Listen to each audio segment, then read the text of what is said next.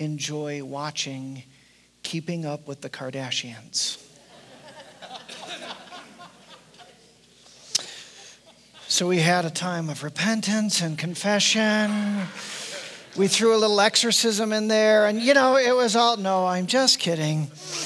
So, and that got me starting to think about the Kardashians, and I was blissfully unaware of some of the things happening, and I just said, so what are they famous for? Do they sing? Do they dance? Do they act? Do they give spiritual insight? So essentially my friend said, my relative said, well, essentially they're famous for being famous. And I was like, well, which came first? How do you work that in that way? And now, I was thinking about that, and I decided in preparation for this sermon that I would binge watch the Kardashians all weekend. Your opinion of me just suddenly dropped right there. No, I'm just kidding. But I was thinking about that, and apparently they've been on the air for 10 years, so I've been blissfully unaware for 10 years. And I'm just going to share why I think they're famous, and I might be guilty of misrepresenting them. So forgive me if I am, but this is from an outsider's. I am not an expert on the Kardashians, but here's my theory, all right? Here's my theory is that they live a pretty shallow life, but they do it exceptionally well. All right, you see where I'm going with that? So, just from an outsider's view, and I haven't watched a full episode. I was going to try and at least watch one, but I didn't have time. But just from the glows, the glamour, the wealth, the fame. Isn't that awesome for being famous, you don't have to do anything. You don't have to work at anything. It's just all of that. And all of that, there is a glamour. And so I'm assuming that if you look at their lives, and my friend, in our flesh, I'll join my friend in the confession. I would assume this, that in my flesh, to watch them would be like, man, wouldn't that be great? Wouldn't that be awesome? Right, to have that much wealth. Yeah, can you be with me in the flesh just that, right? No? Can you? Not even close. Some of you, wow, the glamour, the wealth, the fame, all of that. It's kind of like the American dream on steroids, right? This incredible vision of life that you could step into and be a part of that and live that life. Now, some of you know J.I. Packer. He's a famous theologian, and he wrote Knowing God. I got a chance to hear him and preach in Illinois. And as part of his sermon, I don't remember anything he said outside of this. He used Baywatch as an illustration. So I was thinking, should I use the Kardashians? No, he used Baywatch. I'm good. So that's right. So why do I use this idea? Why do I bring this up? Is we have been walking through the book of Romans. If you've brought your Bibles, please turn there with me. We're going to be in chapter 8. And there are Bibles located in the seats in front of you. If you can find one, open up to Romans 8. And we have been walking through Romans, and Paul has been not only unfolding the gospel for us, but he is also, especially right in Romans 8, he is revealing the stunning implications that the gospel has on our lives. That he's offering, in a sense, a new way to live, a different life, a deeper life. He's saying, like in chapter 5, that this could be a life that is filled with peace with God, and hope in God. That this chapter 6 is a life that's free from the things that bind us, that bondage of sin, that we don't have to continue to live in that ongoing sin, addiction, whatever that is, that in Christ we can break from that, and a new life in chapter 6, that we can actually live today alive in Christ. Amen. A different life, a deeper life, that we can live a life that's actually righteous. Righteous in the sense that we can be in a right relationship with God, this vertical relationship, that we can walk in connection and intimacy with the creator of the universe, and made right with one another, though he says pain and struggle will still be a part of it, that we can walk in relationship and in community with one another. People call this different things. They call it abundant life. We call it kingdom life here. What Paul is really going to call it in chapter 8 is a spirit-filled life, a spirit-led life. This is where he's moving and shaping and directing. Now, part of Romans that we haven't been able to connect with as much, just because it perhaps wouldn't be as compelling for many of us, but he is also speaking to the Jews, Jewish Christians. And the Jews, their lives were dominated by the Old Testament or Mosaic law. And they were walking their lives. Central to them was the law of God. And they lived and they paced their lives according to the law. And he's saying, I'm offering a different kind of life, not only to the Gentiles, right, and this way of living, but also to the Jews. Gentiles, you could argue, were dominating by pursuing all sorts of stuff in their lives, but Jews were really pursuing the law. And Paul, especially in chapter 7, he says this, listen, I've been there, I've done that. I have lived the life of a Jew where the law is dominating, and it doesn't work. It doesn't get us to the life that we were born for. He says this, I was circumcised on the 8th day of the people of Israel, of the tribe of Benjamin. He says, I was a Hebrew of Hebrews. In regard to the law, a Pharisee. He was a religious leader, a teacher. He studied with rabbis. As for zeal and passion, longing, I persecuted the church. He was full of zeal. He was on it. As for righteousness based on the law, faultless. No one could even touch me. See if you can go with me on this. He was, in terms of Jewish perspective, he was the Kardashian of Kardashians. Some of you are with me? Yeah? No? He was living the life based on the law. This is Jewish context, but he was living it to perfection. He was going after it, and he's saying, listen, friends, that does not work. That does not work. And he's inviting us to open up our eyes and see this life ultimately is not the life that you were born for. Ultimately is not the life. Now, can we translate that to the 21st century? I want to suggest to you that many of us, whether at an unconscious level or not, we're in this American dream. And we've got this backdrop that the good life is when we can live the American dream really, really well, right? Not all bad things about the American dream life, right?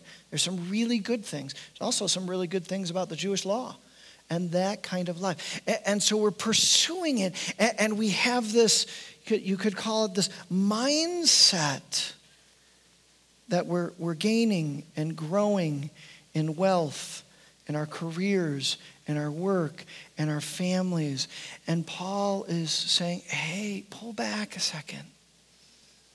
Do you know that's ultimately not the life that God is calling you to?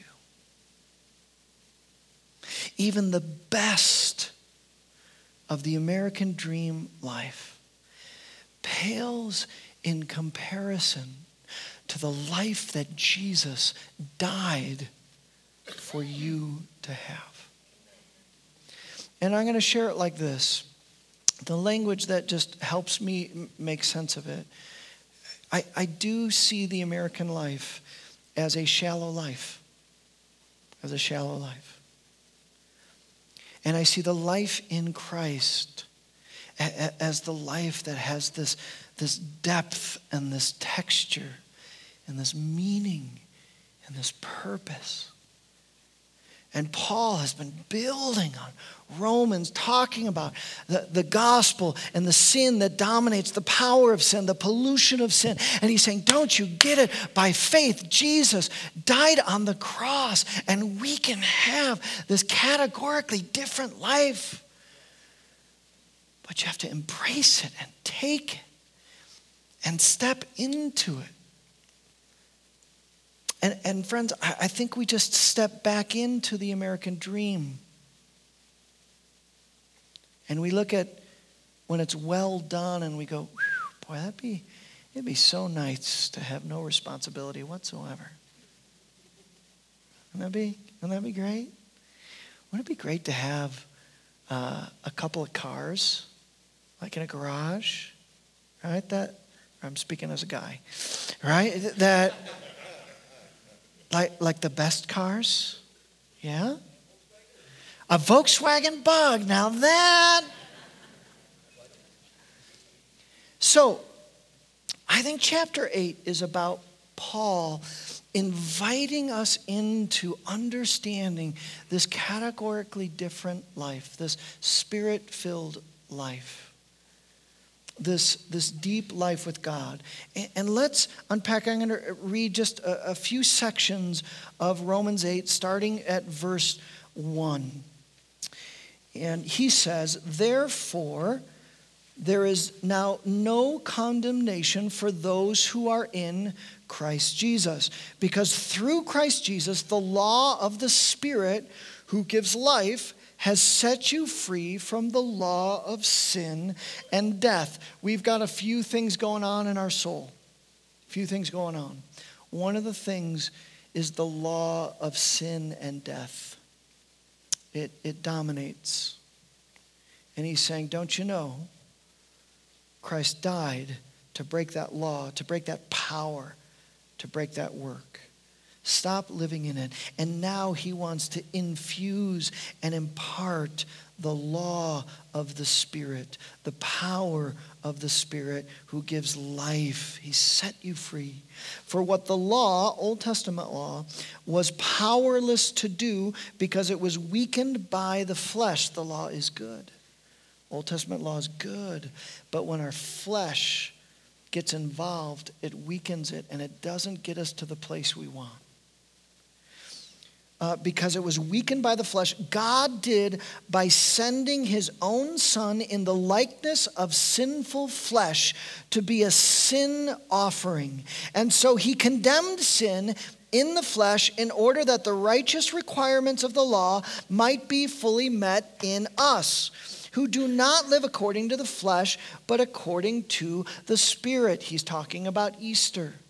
He's talking about the cross. He's talking about this table of communion, that there was this law of sin in our lives that was leading because God is a just God and he punishes sin. If he didn't punish sin, he would not be a just God.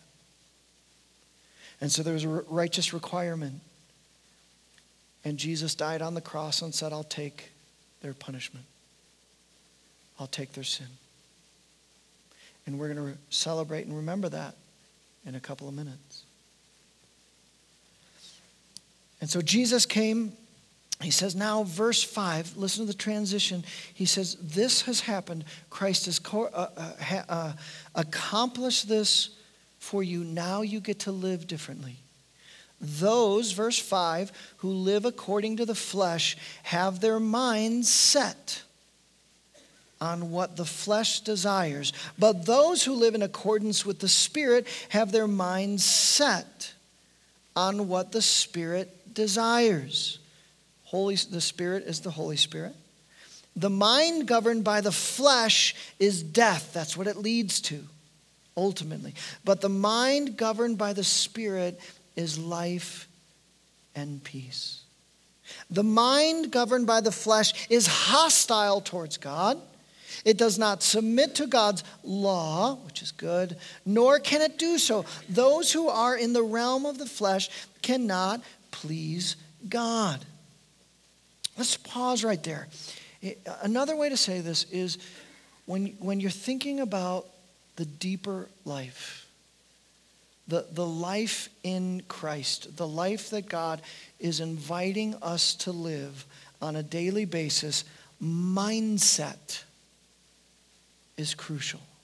Mindset is crucial. Did you notice how he used, I tried to emphasize as I read, I thought it was a modern day talk of mindset.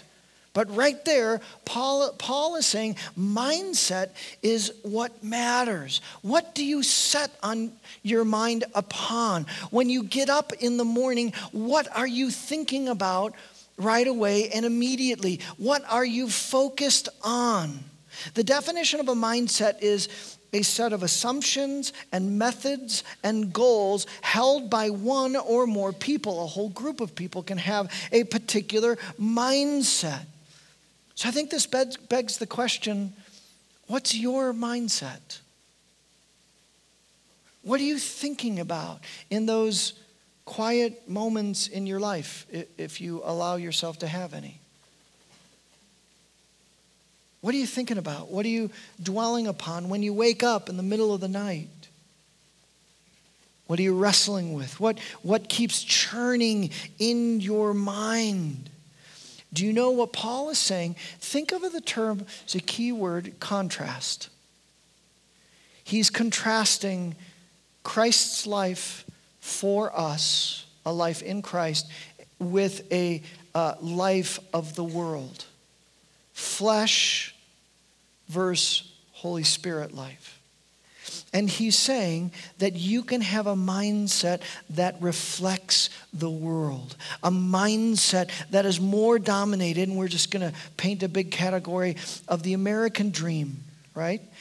Or you can have a mindset that is, you could say, the Christian dream, the life of Christ. I was in a small group a number of years ago, a different church previously, and this couple said, can you answer something? She didn't like this mindset that her husband had. And he just said, I want to be a millionaire. That's my mindset. I want to earn $1 million in my lifetime. I'll do it in the way of Christ. I just want to. And so we wrestled through that and processed that. I didn't condemn that necessarily. But I was fascinated. That was his mindset. He got up every morning and his mindset was striving for wealth. That was his longing and desire. Now, I think spiritual maturity for him reflected says, is that a place of godliness? Is that what the Spirit is directing? Wrestle through that. If that is, how would he use that? All those kind of things. But I was struck by the mindset that he had. What's your mindset?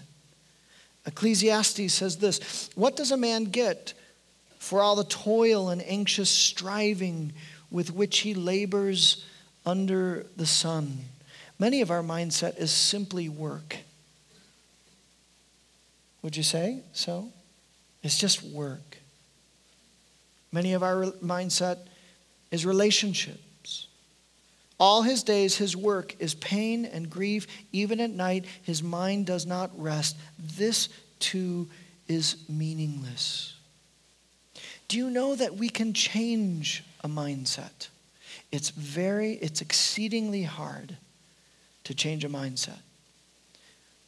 One example of this is when the Soviet Union collapsed, the United States realized we had a Cold War mindset. We saw the world with one primary enemy. Now we realize That's not our reality. We have several different struggles with many different nations, right? This changing that we're facing, not anymore a political ideology, but especially religious ideologies that are contrary to ours.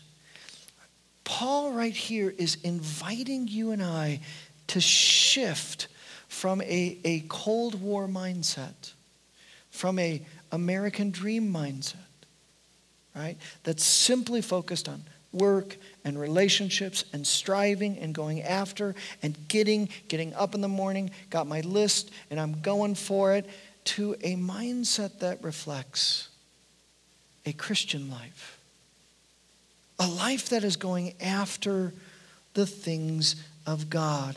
A mindset that is going after, could my life today please God? Colossians 1, we continually ask God to fill you with the knowledge of his will through all the wisdom and understanding that the Spirit gives, so that you may live a life worthy of the Lord and please him in every way. Are we living lives that's worthy of this incredible gospel and sacrifice and call? Bearing fruit in every good work, growing in the knowledge of God. In our life group last week, we were talking about Romans. And we talked about, boy, what if we woke up and we asked this one question: how do I please God today? And I said, I think that would be a game changer, wouldn't it? Another group member said, I don't do that. I've got my list. I work my list. And I said, I think that would mean that you would put that as number one on your list. That you would begin setting your mind for the day. How would I please God? Here's the simplest way I can put it. In the morning, we have to make a decision, either that we would go after building our kingdom or his kingdom. That we would seek to live a life based on our will or his will. Is that pretty simple? Right? So I woke up this morning, of course, knowing that I was going to preach this sermon. And realizing, do you know, I could preach this sermon in a way that does not please God. Maybe you're like, yeah, I think he's doing that this morning. Right? But on the alternative, I think it has to do with prayer and attitude and focus and attention. I can hopefully preach this prayer in a way that honors God. Amen. Same with you and your lives. In whatever job or school or relationship, in just about every instance, you could work your job in a way that you're pursuing the things of God through that job. You're working that job with a desire to please him. And I think that's when the Lord sees people seeking to do that, when he starts bringing a depth of life that all of a sudden, even though we thought this was the thing in our job, he actually wanted to accomplish all these other things for his kingdom around that job. You know what I'm talking about? And all of a sudden, this shallow life of just working a job and putting food on the table and making ends meet, all of a sudden it begins to have this depth and texture of the kingdom of God. And it becomes this abundant life that he calls us to. Mindset, absolutely huge. I wonder if that's why he starts the Lord's Prayer. But I think he meant us to pray each day, each morning. Our Father who art in heaven, hallowed be thy name. My will be done. That's not what it is it? What do we say? Your will be done. your kingdom come. Let's continue in Romans, picking it up. We ended verse 8, now in verse 9. You, however, are not in the realm of the flesh. Think contrast again. But are in the realm of the Spirit. If indeed the Spirit of God lives in you, and if anyone does not have the Spirit of Christ, they do not belong to Christ. But if Christ is in you, then even though your body is subject to death because of sin, our flesh is deteriorating. We're getting old, right? That's why I don't like when David reminds me of that, right?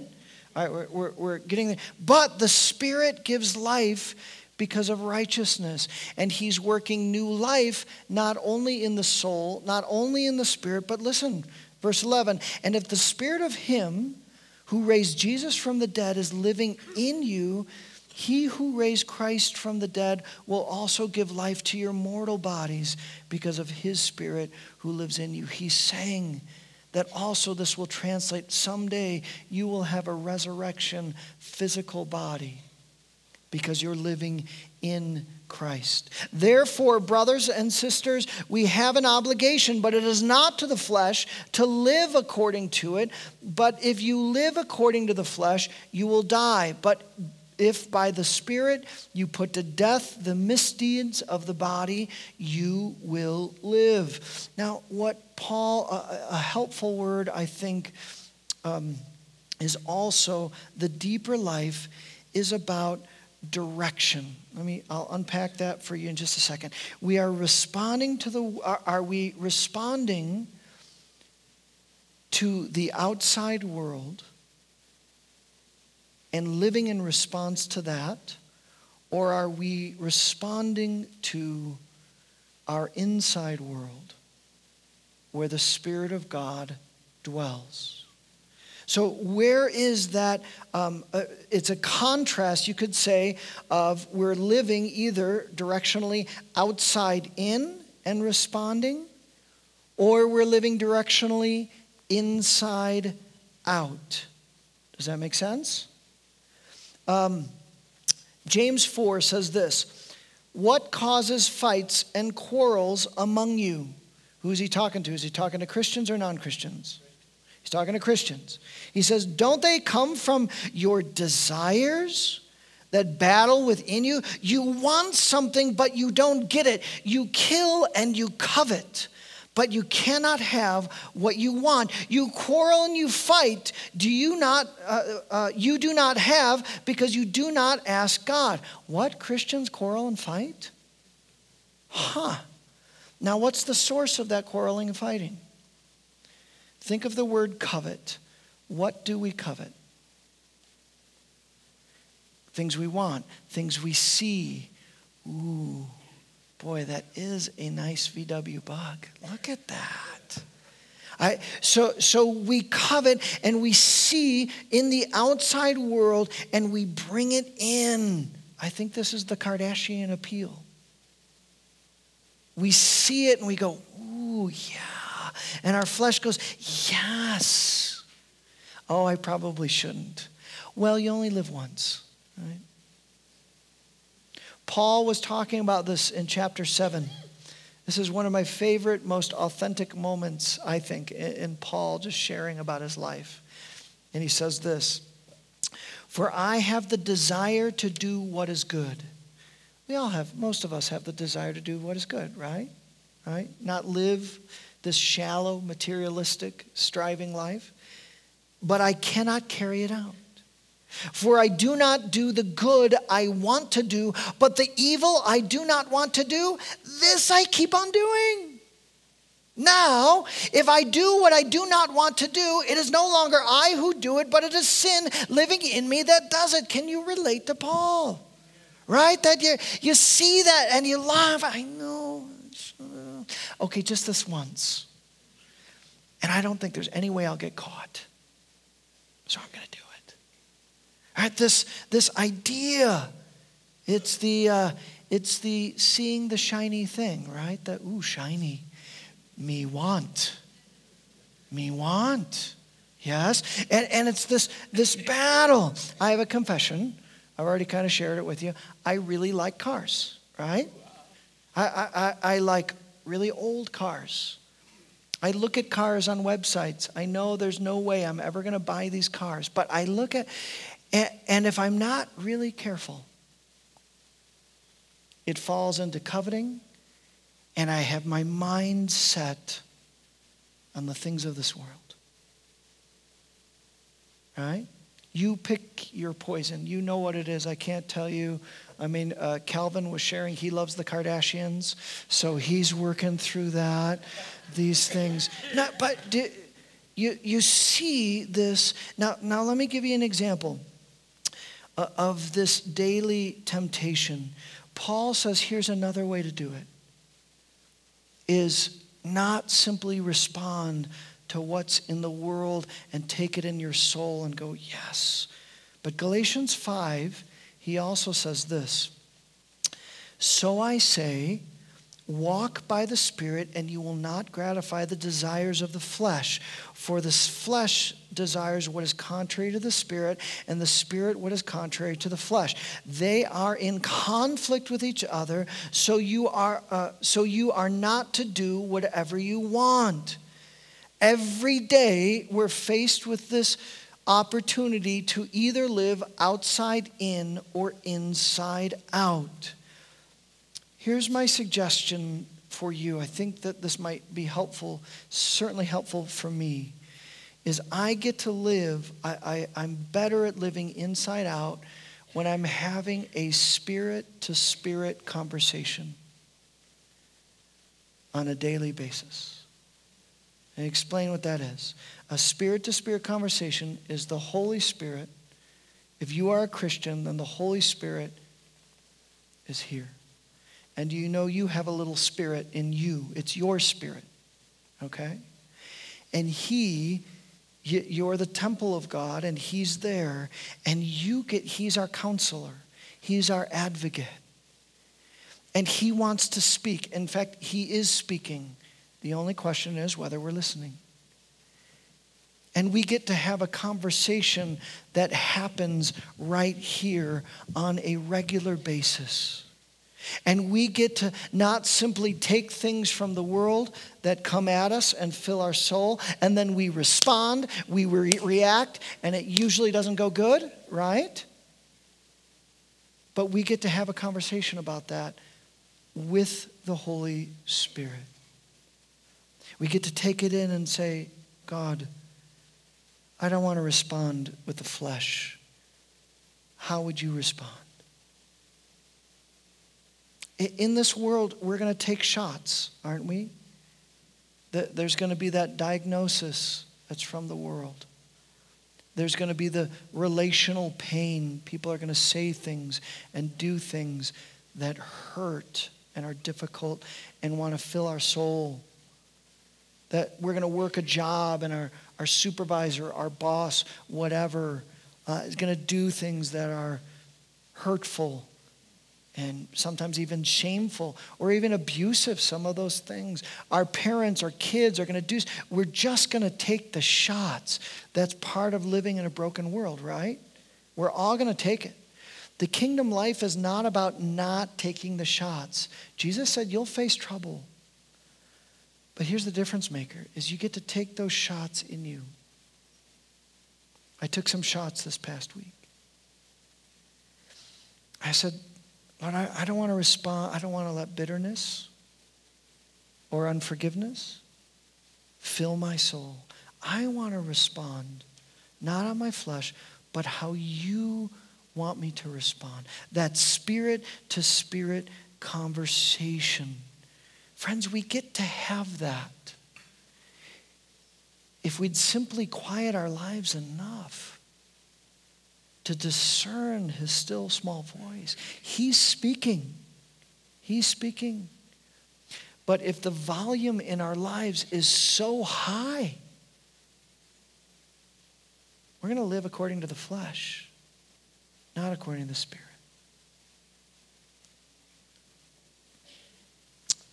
Let's finish this third and final part of Romans 14 through 17. For those who are led by the Spirit of God are children of God. The Spirit you received does not make you slaves so that you live in fear again. Rather, the Spirit you received brought about your adoption to sonship or daughterhood. And by him we cry, Abba. That's Arabic for dad. Very intimate. Son, daughter, how a little boy or a little girl would say, Dad. It says the Spirit of God works in your spirit and leads your spirit to go, Dad, Abba, Father. Received and brought about your adoption to sonship, and by him we cry, Abba, Father. The Spirit, Holy Spirit himself, testifies with our spirit that we are God's children. Now, if we are children, then we are heirs, heirs of God and co-heirs with Christ, if indeed we share in his suffering in order that we may also share in his glory. I'm going to unpack a little bit of the sharing in his suffering and the glory next week. All right? But I want to focus on this word. The deeper life is not only about direction and how we live. The deeper life is not only about mindset, it's also about identity. Did you hear that in these beautiful passages? That the deeper life is really asking this question, do you know whose you are? Do you know, above all else, you have this Abba Father who loves you? Another way to ask that question is, where do you find mostly that sense of who you are? When you think about yourself. It was beautiful last week. For those of you who were here last week, Pastor Ben was here. So good to have him back, talking about his family. Talked about Taylor, Stevie Joy. And also talked about Beniam. And that's their adopted son. And he was talking from a father's perspective, as he doesn't see Beniam always as his adopted son. He just sees him as a son. Just loves him as his kid. It's not like he thinks about that all the day. No, it's his son. It's a beautiful expression of God's perspective of us. He doesn't see us for our sin or our brokenness, or really even any other way outside of he sees us as sons and daughters. But I was also thinking about Beniam's perspective. And where will Beniam find his sense of identity? Now, for sure, I believe that he will find a sense of identity as Ben and Katie's son, which is a good thing. It's not the most important thing in his life. I think Ben and Katie would agree with me on this. What's the most important place he finds a sense of identity? Abba Father. His relationship with God. The center of his identity, you can put it that way. You see, that center, so often, that's why Paul says in Galatians 3, he says, do you know in Christ there's neither Jew nor Gentile, slave nor free, male or female. We all belong to Christ. Those are old definitions that give way to finding our sense centered on who Jesus is. So often we identify with the world, and we take on our identities from the world, right? Think about that. Some of us identify especially with what we do. I'm a pastor. I'm a soldier. I'm a teacher. I'm an engineer. That's who we are. I do this. That's why unemployment can be so hard, because it's messing with our sense of identity.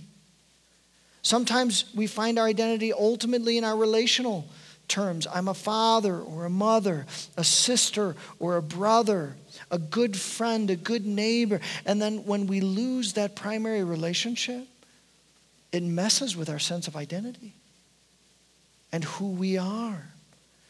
We can find it in societal terms. I'm black, I'm white, I'm rich, I'm poor, I'm gay, I'm straight.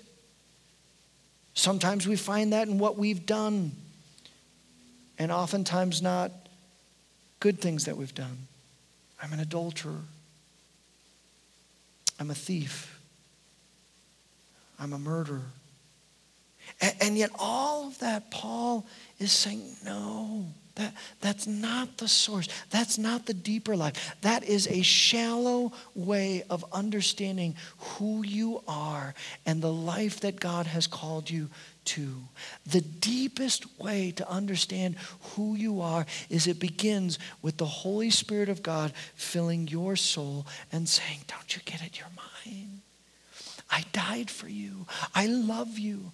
I allowed my son to sacrifice everything so that you would know I'm adopting you back and you're mine.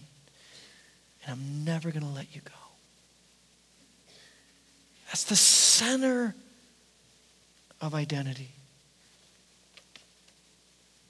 Remember in John, we're going to be talking about, I don't know if I'll talk about this passage or not at Easter, but at Easter, in the Easter story, and Mary Magdalene sees Jesus and she says, Rabboni, right? She yells out and she clings to him, and he's like, no, let go. You need to tell the disciples, give them this message.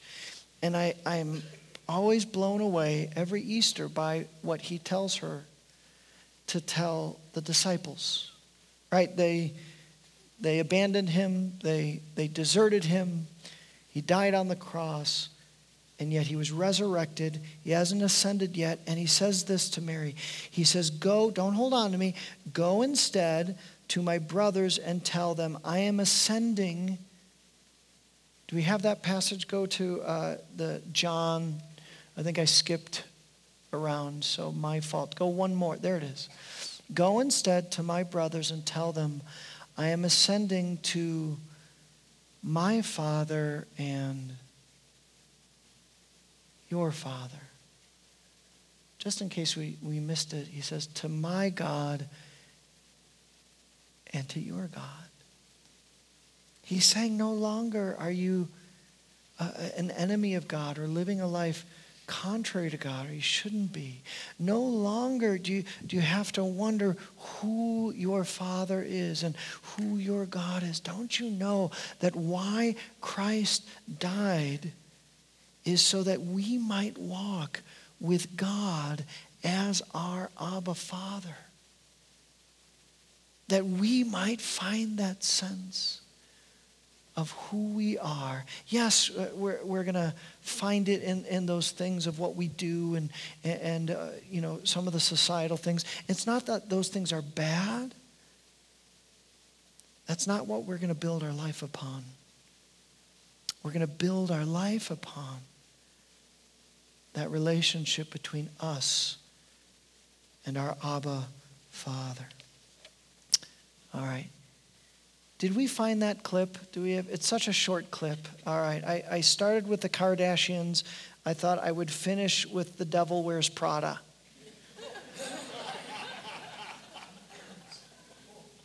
All right. Now, for some of you who haven't seen it, it's actually Calvin's favorite movie.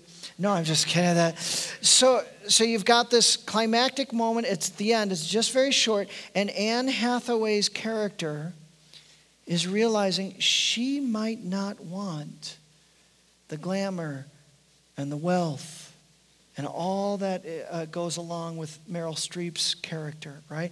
And she's having this moment in the car, and she's like, I might not want that. And listen to Meryl Streep's response. That was different. I didn't have a choice. No, you chose. You chose to get ahead. You want this life? Those choices aren't necessary. But what if this isn't what I want? I mean, what if I don't want to live the way you live? Oh, don't be ridiculous, Andrea. Everybody wants this. Everybody wants to be us.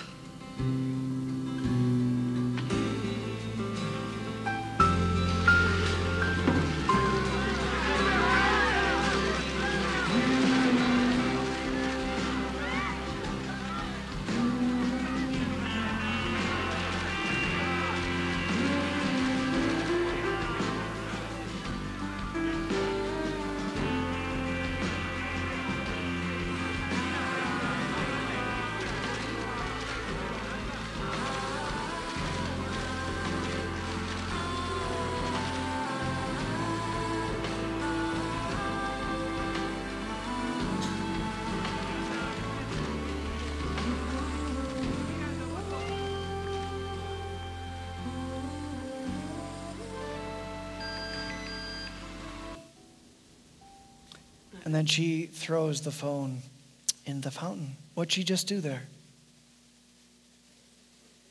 She made a choice. What was the choice? To walk away from that really shallow life. Now, it has a lot of glamour. There's a lot of glitz. You could say that is another picture of the American dreams on steroid, right? I'd like to think that every day I'm going to choose not to strive for that shallow life. But I'm really going to believe that intimacy with Abba Father is more important than any material piece I could ever acquire. That to live a life connected to a greater purpose than just my own kingdom and my own wants and my own will, it's worth it. That sense of meaning and purpose, that depth. To choose a life that community, real community, not just casual community, not just, oh, how was your day? It was a nice day today, wasn't it? But like, how you doing? Let me pray for you. Real community. That's the life. That's the Spirit-filled life. That's the abundant life. Not in the devil wears Prada abundant life. Not in the Kardashian abundant life. That's not what Scripture means by abundant life. It's abundant in the things of God, in the depths of God. Let's choose that life. That is why he died for you. Let's pray.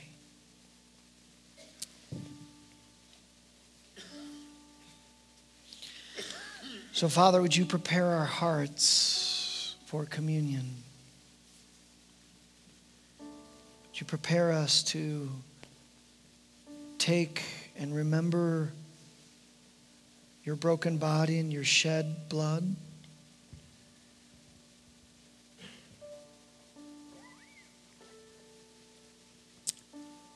Jesus, we realize this morning that you died so that we might truly live. To live a life that is full of your presence and purpose, your meaning, your love, your mercy and your kindness.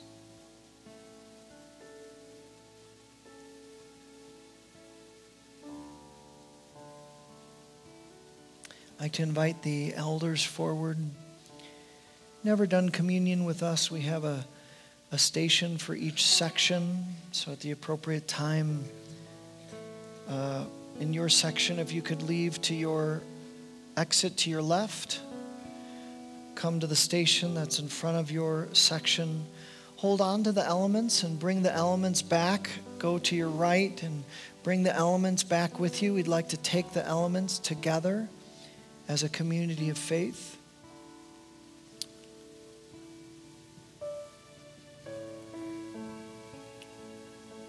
It was the night that Jesus was to be betrayed, the night that he would die, be crucified on the cross. And yet this desire in his heart was for his disciples and for you and I to really open up the way of the life that we had lost because of our sin. He said, I'll take that and I'll give you new life, abundant life. He took the bread, he blessed it, and he broke it. And he said, do this in remembrance of me. And in a similar way, after dinner, he took the cup and he said, this is a new covenant. It is a new relationship with the Father, my Father and your Father. It is a new way to live that he opened up for us. He said, take and drink. I would say it's an invitation to not only remember his sacrifice that he's opened, but then to take it and go live this new life. If you are a follower of Jesus Christ, if his Spirit is living within you, then the table is ready. Would you come and take?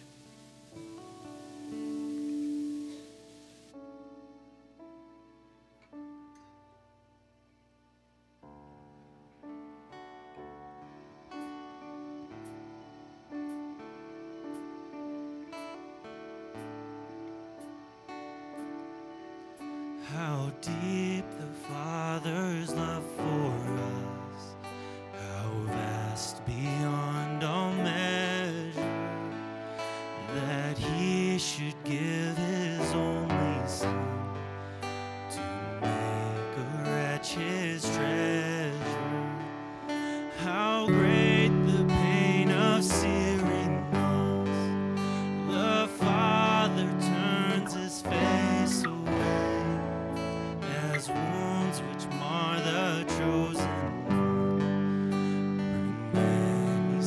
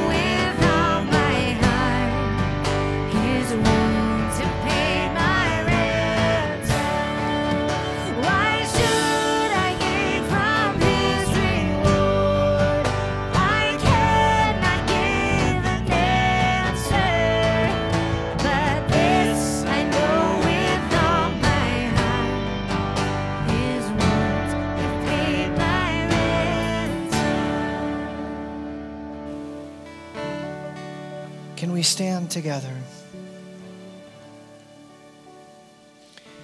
He is our hero.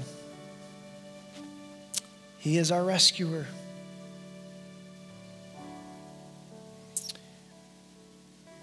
He wouldn't leave us crushed and alone and separated from him. He wouldn't leave us to this empty life and existence. He ransomed us. He redeems us. He loves us. Take the precious body of Jesus Christ, the precious blood of Jesus. Take, eat, and drink.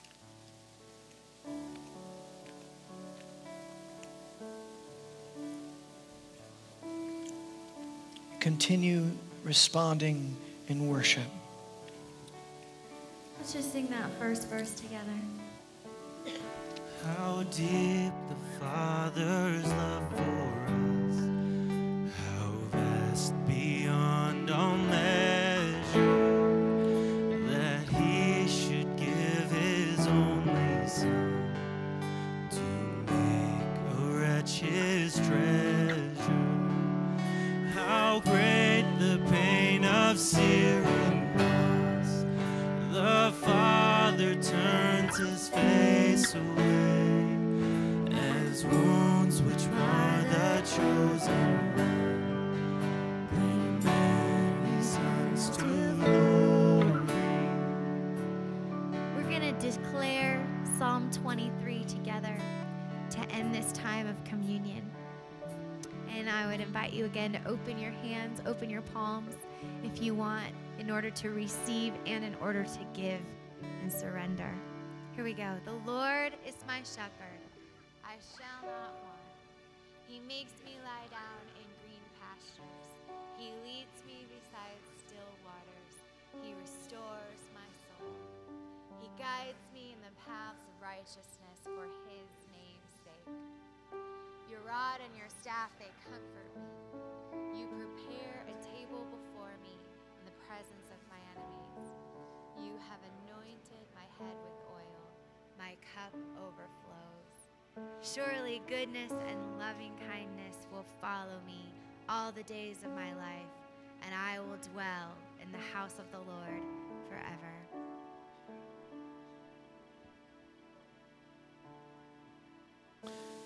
Would you go in the name of Christ and take hold of the life he's died for you to have? In the name of the Father and the Son and the Holy Spirit, God bless you.